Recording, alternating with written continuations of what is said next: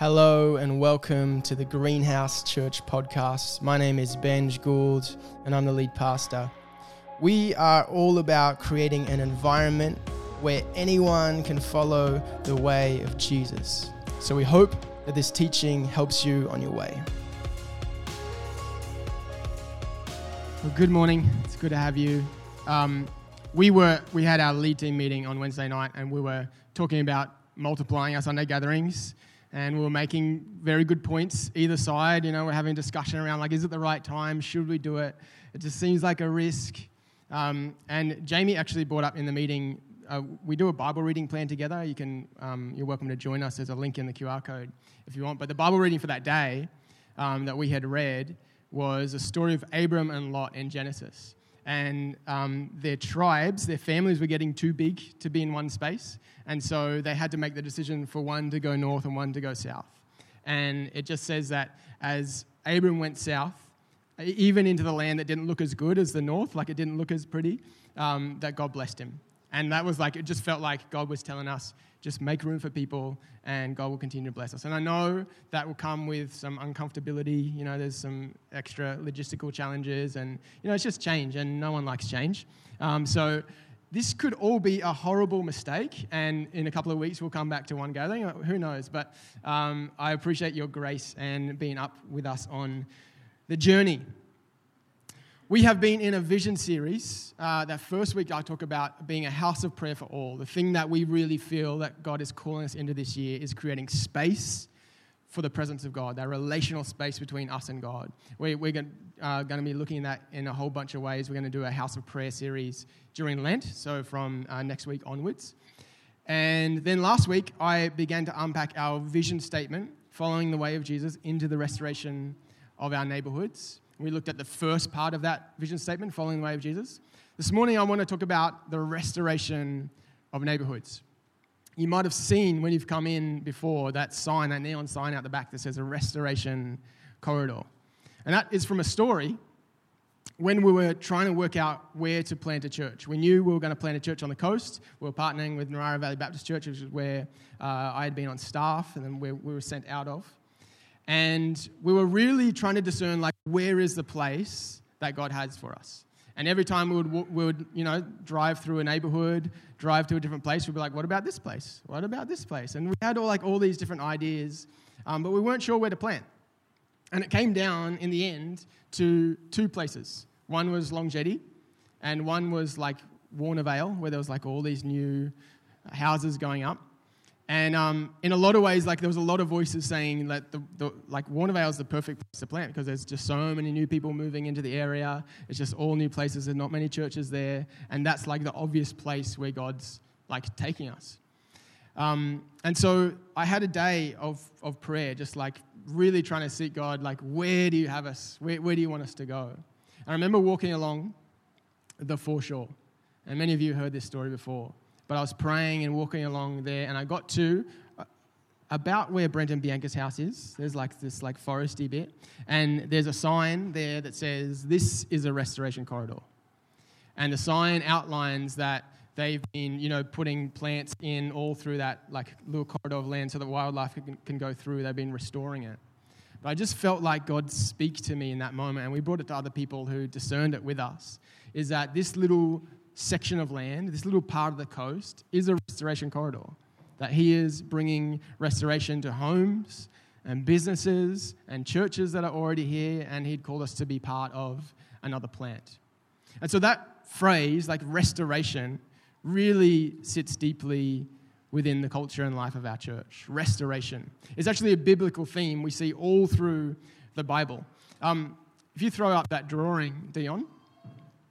So we talked about this last week, that the way of Jesus is a narrow path. It's narrow, but it's deep. Jesus says, I am the way. There is a narrow gate, he says. And we talk about following the way of Jesus. What does it actually look like? For me, to stay within the path of Jesus is to have guidelines, to have guardrails, to have boundaries that help us follow Jesus. Jesus is a way to follow, not just something to believe in. He's actually someone to walk out and embody. And we do that by practicing the way of Jesus and gathering with other followers of the way of Jesus. We talked about that last week. You can catch up on the podcast.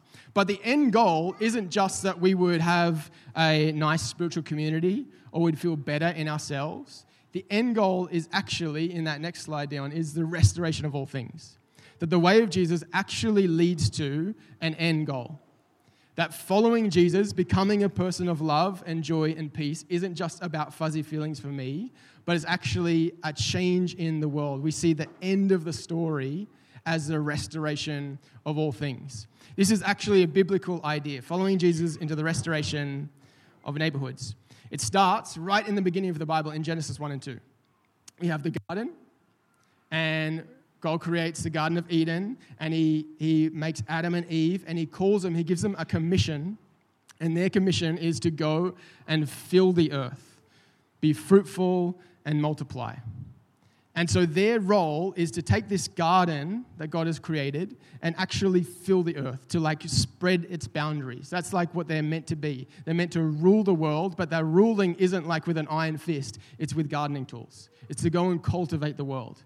That is the call of humanity, to go and bring the best out of the world, to go and be fruitful and to multiply.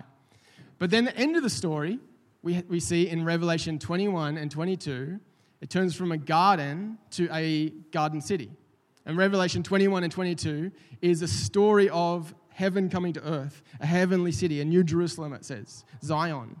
And this place is beautiful, and everyone's welcomed in, and the doors are open, and every tribe and tongue has come in. And God says, I am making everything new. I am restoring everything.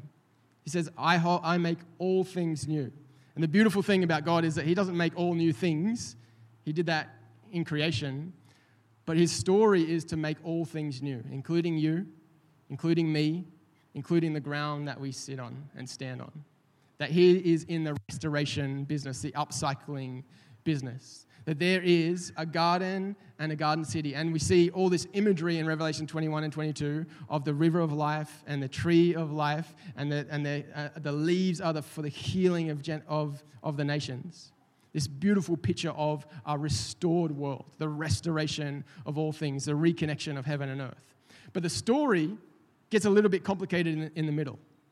We have Genesis 1 and 2, where we're given that commission as humans, as human beings. Adam means human, and Eve means life. They're like archetypes for who we're meant to be. Human and life are meant to go and spread the garden, to cultivate things. Genesis 3, we see the serpent come. And the serpent begins to twist the words of God. Because God said, don't eat from the tree of knowledge of good and evil. They eat from the tree of knowledge of good and evil. It's almost like them taking knowledge and good and evil into their own hands, defining what's good and right by what's good for them, not necessarily what's good for their neighbor. And what happens in that moment, Genesis 3, is that God banishes them, exiles them from the Garden of Eden. And they continue on in their being fruitful and multiplying, but we see a curse put on them. And the curse is for Eve, childbirth would be hard. And for Adam, the curse is that gardening, cultivating the land would be hard. And so we see our intention for humans was to cultivate the world, and even after we banish from the Garden of Eden, our intention is still to be fruitful and multiply, garden, cultivate, and yet it is harder. That's kind of the story of the Bible. And so the rest of the Bible, we find ourselves in between the garden and the garden city. We're in this line. And so the question becomes, what do we do in the middle? What do we do in the in-between, between now and the new Jerusalem, the new heaven and earth coming together, the restoration of all things? What do we do right now? There's a prophet in Jeremiah. His name is Jeremiah, and he's speaking to Israel who had been exiled. They'd been cast out of their land. Again, it's like the repeating of the story, the land full of milk and honey. They got exiled out because they weren't following God. And they find themselves in the empire of Babylon, sort of the big bad empire, and they were living in the towns of Babylon, in the cities of Babylon. They're in a foreign place. And we see this, Jeremiah 29, verse 4 to 7. I think it's going to come on the screens. So this is Jeremiah, he's a prophet. He's speaking to the people of Israel. He says, this is what the Lord of heaven's armies, the God of Israel, says to all the captives he has exiled to Babylon from Jerusalem. So the same thing, exiled out of the garden, out of the good place. He says this, build homes and plan to stay. plant gardens, and eat the food they produce. Plant gardens, isn't that interesting? There's imagery there around the gardening. Marry and have children, find spouses for them so you may have many grandchildren, multiply. That's that same thing from Genesis. Be fruitful and multiply. Plant gardens and multiply. Do not dwindle away, and work for the peace and prosperity of the city where I sent you into exile. Pray to the Lord for it, for its welfare will determine your welfare. These are beautiful words, but you think about it when these people literally came and tore you away from your homes. Now you're living in their city, and it says, work for the peace and prosperity of the people that tore you from your homes. Pray for it, because its welfare will determine your welfare. And I think this is a perfect picture of what people following the way of Jesus are called to do in the midst of finding ourselves between the garden and the garden city, is we're to build homes, to plant gardens, to pray for our city, work for the peace and prosperity, work for the restoration of the places that we find ourselves in. That's actually what we're meant to do in the middle. And this is perfectly what Jesus did. He came and he embodied this kind of garden and garden city ideal. In the garden city, there is no sickness or pain. It says that God will wipe away every tear. And so what did Jesus do? He healed people. He restored people. In the garden, there's no animosity between people or between God. And so what did he do? He brought forgiveness. He forgave people for their sins and offered a way into new life. He built communities and he taught. There's this bunch of parables in Matthew 13 which all talk about the kingdom. And whenever you see the kingdom written in the Gospels, it's talking about this garden city, this new government, this new place of the world as it should be. And Jesus is the king. And so Jesus is trying to describe what the garden city is like. And he says the kingdom of God is like a mustard seed. And you plant it, and it starts really small. But then it continues to grow. And it grows and it grows and it overtakes the whole garden. In that same chapter, he says the kingdom of God is like yeast. And you put it in the dough and it makes the dough rise. You are like yeast. What a compliment. That we are actually meant to permeate the neighborhoods that we live in. And we're like the yeast helping the dough of our neighborhood rise. I don't know if that analogy tracks, but we are actually meant to permeate and grow the kingdom of God right here and right now. According to Jesus, the kingdom of God grows slowly. There will definitely be a point where Jesus returns, he makes everything right. But the earth, the space that we have in front of us, is actually the raw material of the new creation. 1 Corinthians 15, Paul is writing to a church plant in Corinthians, and he's describing the garden city. He's describing life in the new heaven and the new earth. And he talks about this. He says that, 2 Corinthians 5, he says that you are a new creation. The new creation has come. I think we've got the verse. Therefore, if anyone is in Christ, 2 Corinthians 5:17, the new creation has come. So the garden city has come. New heaven and new earth. That's all the same language. The old has gone, the new is here. All this is from God, who reconciled, who restored us to himself through Christ and gave us the ministry of reconciliation, the ministry of restoration. That God was reconciling the world to himself in Christ, not counting people's sins against them, and he has committed us to this message of reconciliation. We are therefore Christ's ambassadors. Ambassador is kingdom language, that we are sent from a different kingdom, a garden city. Where we find ourselves in, we are ambassadors of a different government. As though God was making his appeal through us, we implore you on Christ's behalf, be reconciled to God. Be ambassadors of Jesus, of this new kingdom, the garden city of restoration. We are ambassadors and we are citizens, as Paul puts it in Philippians 3:20. He says that we are citizens of heaven, citizens of the garden city. That we live in this reality of a different country, but we have a citizenship in a different reality. As we inhabit the places that we are called to, the houses we live in, the streets we live in, the neighbors we live next to, the work we do, the places where we hang out, we are citizens of a different reality. Philippians was a letter sent to a church in Philippi that Paul planted. And Philippi was part of the Roman Empire, but it wasn't in Rome. It was in Greece. It wasn't a Roman city, but a lot of people in Philippi had been given a Roman citizenship because they worked in the army or, other diplomatic reasons. But the idea wasn't for those people that now they were citizens to go back and live in Rome. No, they were to bring the culture of Rome into Philippi. And so as citizens, when Paul is writing this to Philippians, they know this really well, that citizens are there operating to bring the ethics, the culture of Rome into Philippi. And so when he's calling us citizens of heaven, he's saying that we are to bring the ethics and the culture and the cultivation of the Garden City into the places, the neighborhoods that we find ourselves in. David Brooks says that the neighborhood is a unit of change. The neighborhood is a unit of change. What he means by that is if you want to change the world, you change your country. If you want to change your country, you change your neighborhood.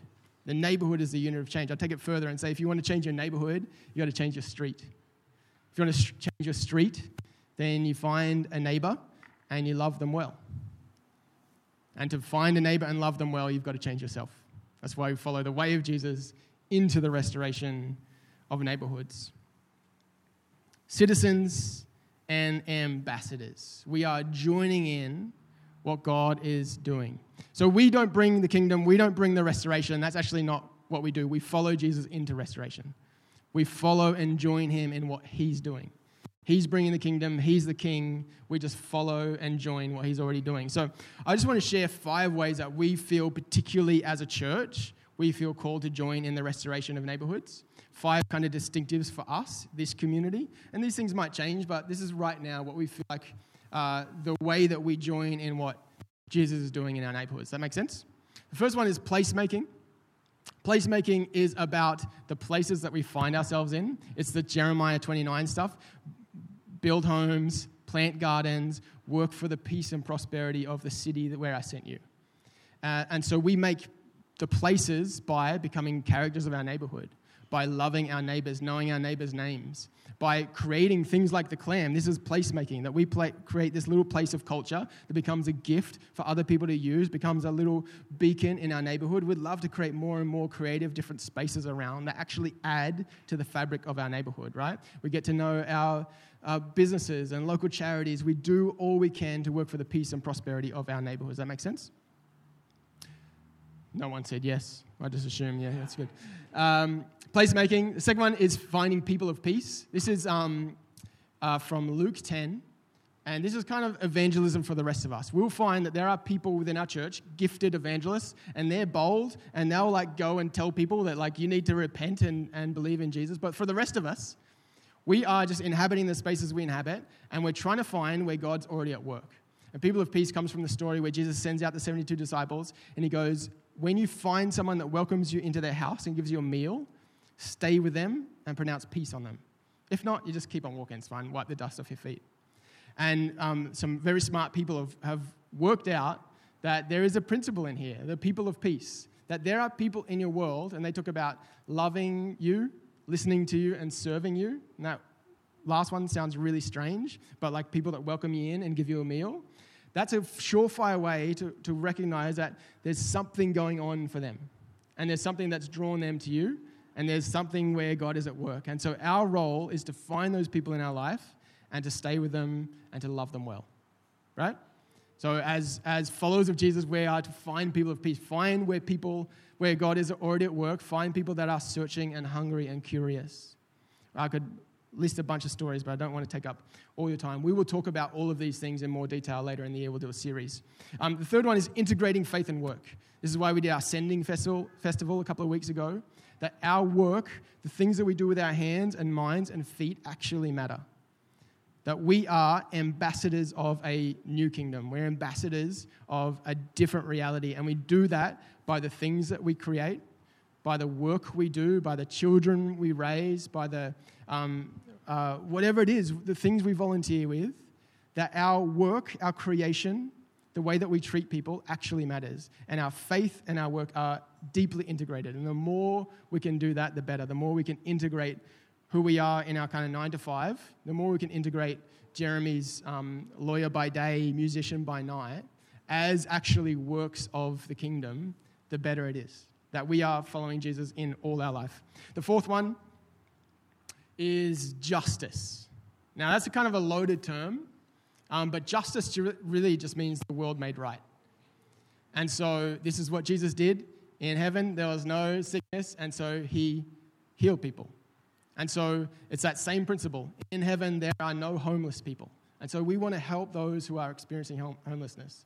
In heaven, there is no slavery. So we want to help people that are experiencing slavery. We want to end that injustice. In heaven, there's no consumerism. There's no greed. We want to change these things about our world and align them with the new heaven and earth. We get to bend our earth into the reality of the new kingdom ever so slightly as we join in what God's doing.